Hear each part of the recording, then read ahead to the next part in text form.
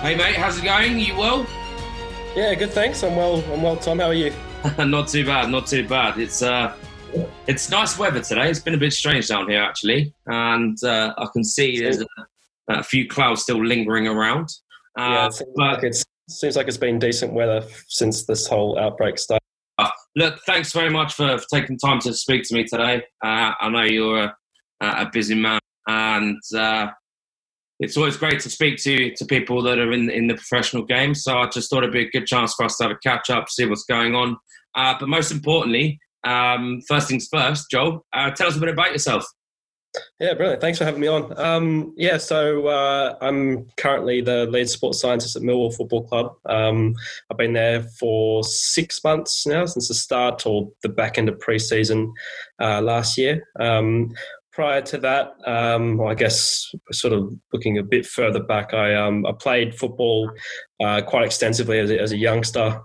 Just sort of came up through the Australian ranks in sort of youth development football and stuff like that.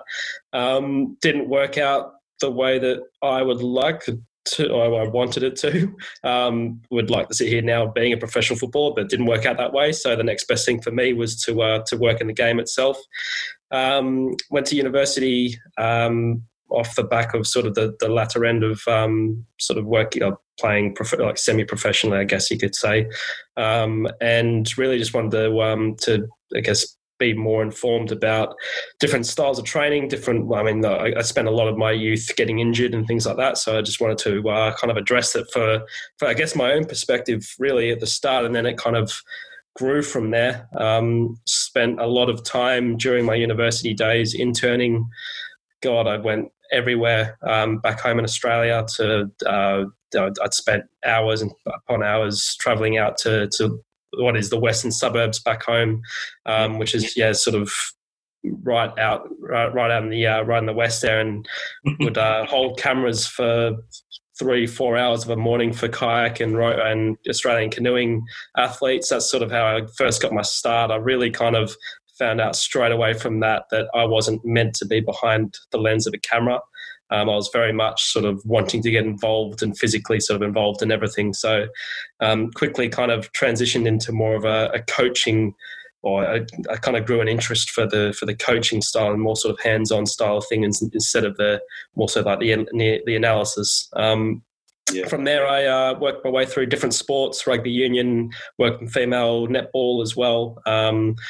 Some opportunities in football at an academy level back home professionally, and then made a big decision basically got a big opportunity to go to India, and I spent 2 years working with the Indian football team, which was an amazing experience.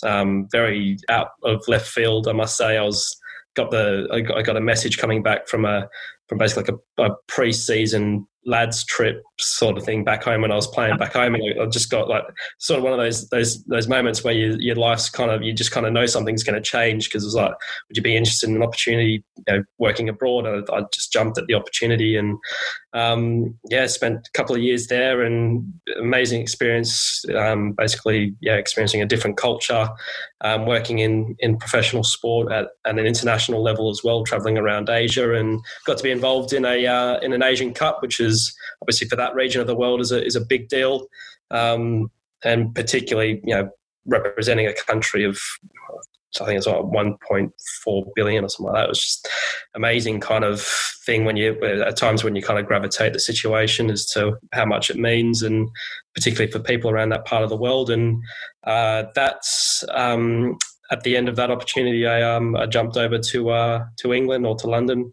Didn't have a job at first. I knew that from when I was a kid, I spent hours upon hours waking up at all hours, early hours of the night, watching Premier League games, watching Championship games, just constant, just incorporated my whole life as a young kid. And I always wanted to work in the English game, and came over here thinking that have enough sort of experience and definitely the drive and the passion to do so, and took a little bit of time, but managed to get myself an opportunity and never kind of looked back after that. So here I am, and really was enjoying a relatively successful championship season, and hopefully we can get back sooner rather than later, but we'll see what happens.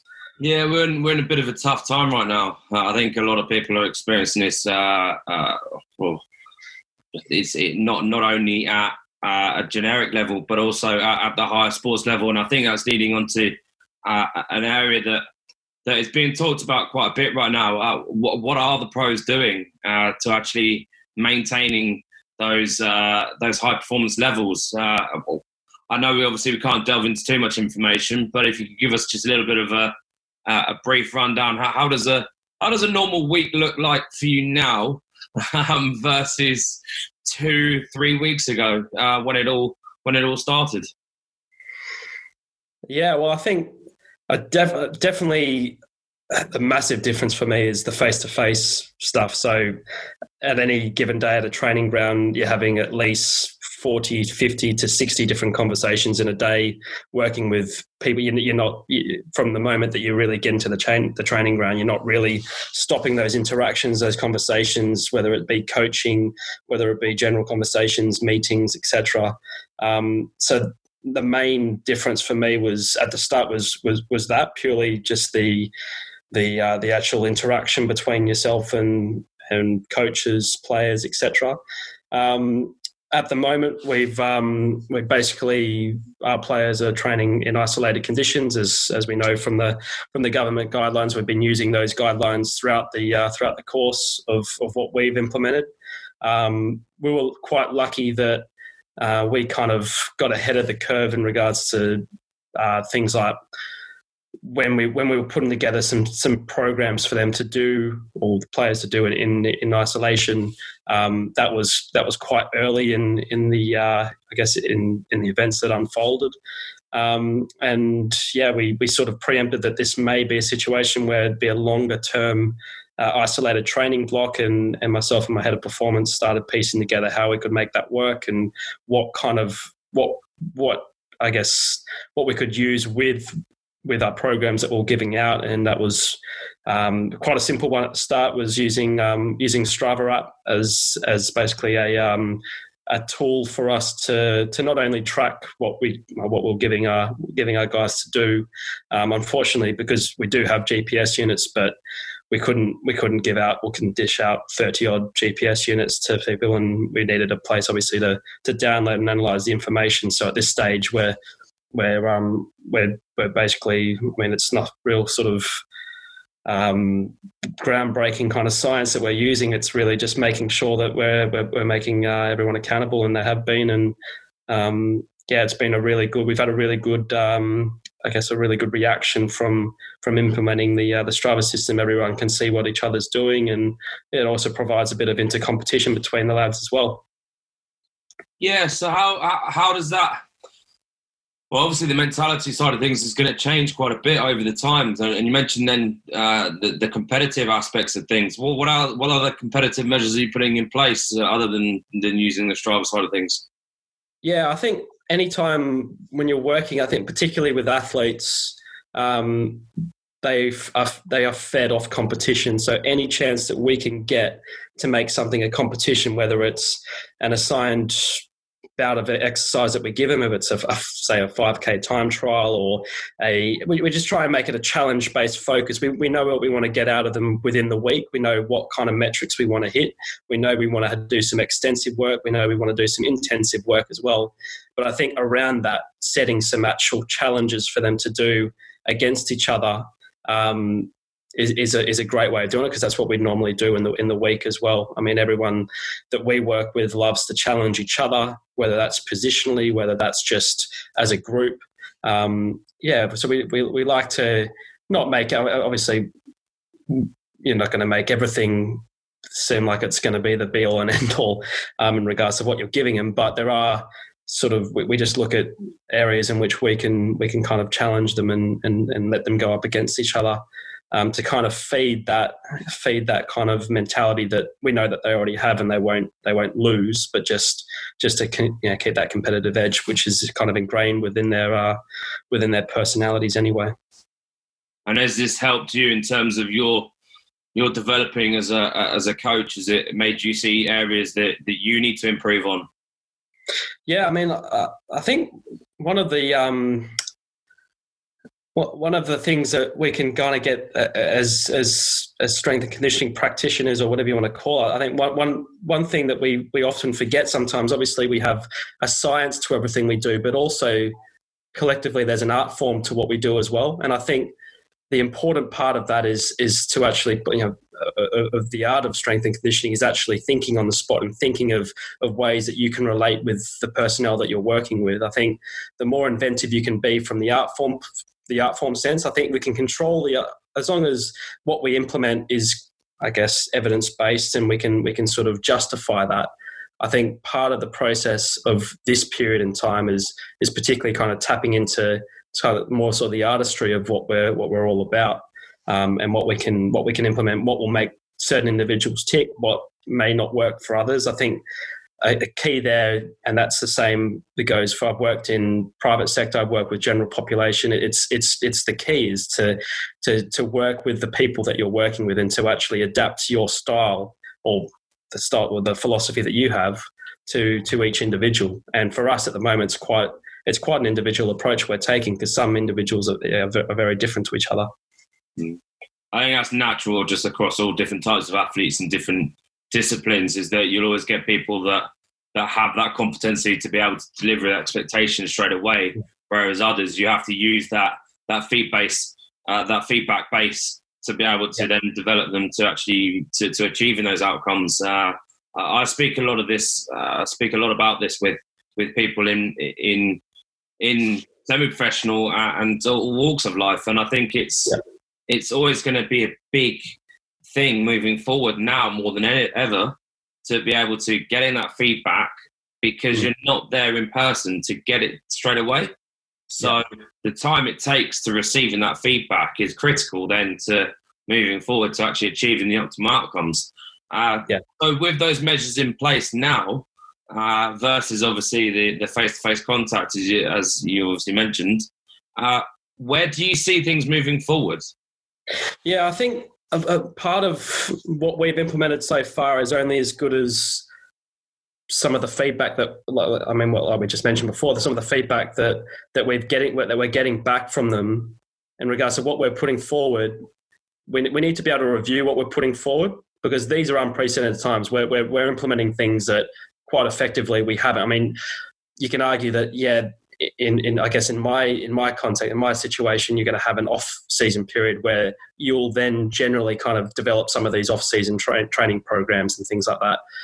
But this is an unprecedented situation, and we don't know exactly how long it's going to go for. So part of our intervention is to actually get feedback from them. And we put, for instance, a couple of days ago, we put it on a questionnaire for them to fill out, just based on the last 2 weeks of a reflection of how they're feeling, not only from the training stimulus point of view, but also how they're doing psychologically, how they're sort of settling into their family life. We have senior players that have families, and we also have younger players that are in their late teens as well. So it's quite a big contrast there, and we want to make sure that we're offering as much support for both those ends of the spectrum, and how we can get the most of them.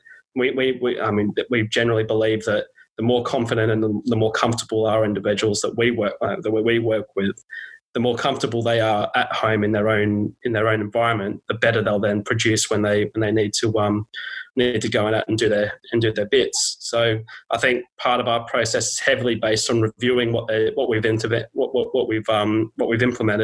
and then finding ways to then move on from there. I think it's hard to obviously go into a longer term planning period when you don't actually have an end goal, or you don't have an end date in mind, because at the moment it just keeps on shifting and shifting and shifting back.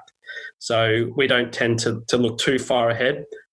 At the moment, we're just keen on implementing and then reviewing and then adapting.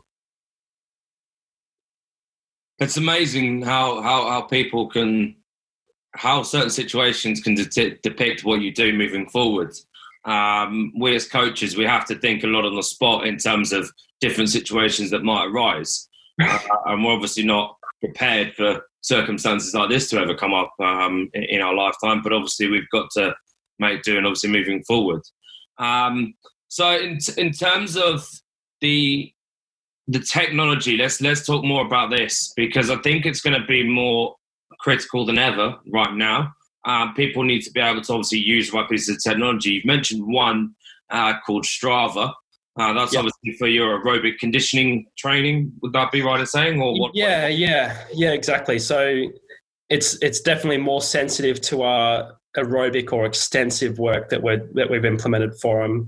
It also works quite well. We've thrown in a couple of like multi-sport activity days as well, and obviously like with the app you can select different training modalities like riding, for instance. So we've had some guys have a couple of rides as well, just changing things up. But yeah, effectively the Strava app is very sensitive to obviously the total distance and basic kind of metrics. One of the limitations, of course, for some of our other work that we do is quite, the other parts of the game are relative to intensive work, short and sharp, shuttles and different kind of anaerobic qualities. That's obviously a little bit harder to monitor because we don't have, or they don't have the ability to have, we don't have the feedback and the metrics that we get from thousands and thousands of pounds of worth of GPS data that we would normally get in a training week. So we found that having an exercise program in itself that's clear for an individual to understand and making sure that they do it at their maximal intensity, because we know exactly what our players are like and what they like to do and how hard they work. So that's the fortunate perspective is that we've developed that relationship with them throughout the season, and they've developed that work ethic from there. So in regards to sort of monitoring more of the kind of the intensive work, the shorter and sharper stuff, that has its difficulties, of course. But I think when you have a collection of programming and an understanding with the athletes that you're working with, and a general kind of feedback system, whether it's questionnaires or just communication with them, we don't feel that that's much of an issue for us. Just in terms of some of the other stuff that we've used as well, Vald Performance have put together like a telehab system as well for some of our injured personnel, and just some injury prevention stuff that we put together.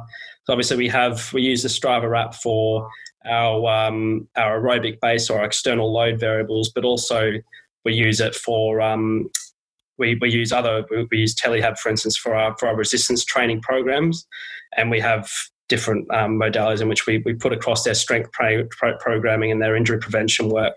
That it just makes it more user friendly for them, and we can put up videos of obviously exercises in perfect form, and they can replicate that with the software. And Vald's been very good with that sort of innovation, and it's been very good, particularly for some of our rehabbing athletes that are coming back in. And it's sort of the whole process has come at a slightly bad time because we can't use our gym facilities, but we can also use this bit of software to try and bridge that gap.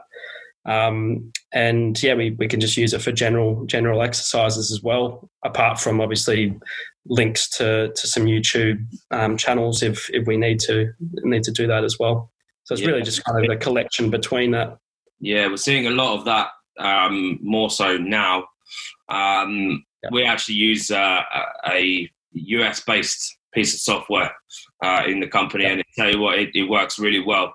But that is primarily because we're an S&C focus capacity and being able to mobilise people to actually, whether or not they're there at the beginning or they're at the top level. But obviously, when you're at the top level, you need to be able to have the support mechanisms to be able to support the software and support the right people around you. I think I just lost you there for a sec. Oh. You okay? Yeah, sorry, mate, I think I've just lost you there for a sec. There's obviously a lot happening, and we can obviously see where things are going. I think that there's a lot to be had for the next couple of weeks and the next coming months, and I think it's safe to say, look, what do we need to do to be able to keep everyone healthy? Because I know what I'm doing. Yeah. What are you trying to do as much as possible? Yeah. I mean, one of the things we'll always take a holistic approach to a lot of this. I mean, we're not only I've mentioned some of the psychological monitoring that we've been doing as well, but also apart from the external work that we placed for them, we're looking at nutrition as well. We got a club nutritionist who's been having some one-on-one contact with the players on FaceTime, WhatsApp modalities, things like that, and make sure that we're definitely ticking many boxes in regards to their overall health moving forward in this current period, because obviously you can train, but a big portion of that will depend upon your diet. And this is going to be a very challenging period, particularly for, I mean, you can say it can have equal challenges for people with families. It can have big challenges for like I mentioned before, we got some youngsters at the club as well that don't, they may not have their parents to call upon in regards to hooking things up. So definitely looking at that along the spectrum that we have, and make sure that we're ticking those boxes and making sure that we can offer as much support through this period, because we're fortunate enough to have that at our disposal as well, looking at sort of more of a holistic picture that looks at nutrition as well. So yeah, I mean, for us, it's really just trying to make sure we're ticking everything off along that kind of holistic continuum, really. If you had to, ending on a positive note, then three things that you would recommend to anyone right now in terms of staying on top of their health and fitness from a performance capacity. Yeah, I think three things would be definitely find a routine that works for you. Finding a routine that works for you is for me at this point in time, it's going to be so individualized to suit your needs. You got to find something that works for you, and whether that's trying something different to what you've been normally doing. I think whatever. Now is a good period for anyone, whether you're a professional athlete, whether you're a general pop. Doesn't matter what you do. If you find a routine that works for you and it's healthy and it's productive for you, then that's the first key for me. The second one is probably reviewing what you've been doing through, whether it's within 5 minutes of what you've done or whether it's within a week of what you've done. I think part of this process, particularly through the next couple of weeks, is, I mean, you can really kind of get a good idea of how your progressions are going just by reviewing what you're doing. And I think just making that again ingrained into part of your routine will then help you out a lot. I think on a final note, it's probably worth noting that whatever you do, I think it's important to try and find something additional to what you're doing, whether it's a different type of training modality, whether it's, for instance, like I mentioned before, we got guys picking up a bike from the garage that they haven't seen for God knows how long and doing something different. I think I've seen videos online of people being really innovative with tennis rackets and toilet rolls and all kinds of stuff. You're being active and you're doing something that's different to what you're normally used to. I think that's part of life. It's adapting to a situation and finding something that works for you. So whether that's a different form of training, whether it's different, it can be different types of HIIT sessions, for instance, individually, or it can be ball racket sports with kids or whatever the case may be. I think now is a time more than ever to try and be as innovative as you can, and try and pick up some new hobbies as well. And that doesn't necessarily need to be fitness related. It can be, I've had people approach me about learning different languages and things, and just different things to try and provide a new stimulus for yourself. Mate, that's absolutely awesome. I think a lot of people can take a lot of positives away from that. And three tips like that, mate, it definitely goes to show that you're not just a coach. And you are human. Absolutely. Well, at the end of the day, we're working with human beings. So, I mean, everyone has different things that make them tick. And part of the art of coaching is to find that out and adapt what you believe and your systems and processes to the individual or collective individuals that you're working with. I think that's essential for particularly this period in time. But yeah. Just other things like that, reviewing what you're doing and finding new things to do along the way. That's absolutely awesome. Joel, thank you very much for coming on the podcast today.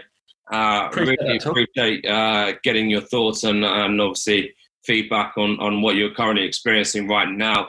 I'm sure people will be sure to reach out to you via your Instagram profile. Make people aware of this, and also at the same time, stay safe. And I'm sure we'll see your journey unfold once things get back up and running again in the coming weeks and months. Cheers, Tom. Appreciate that, mate.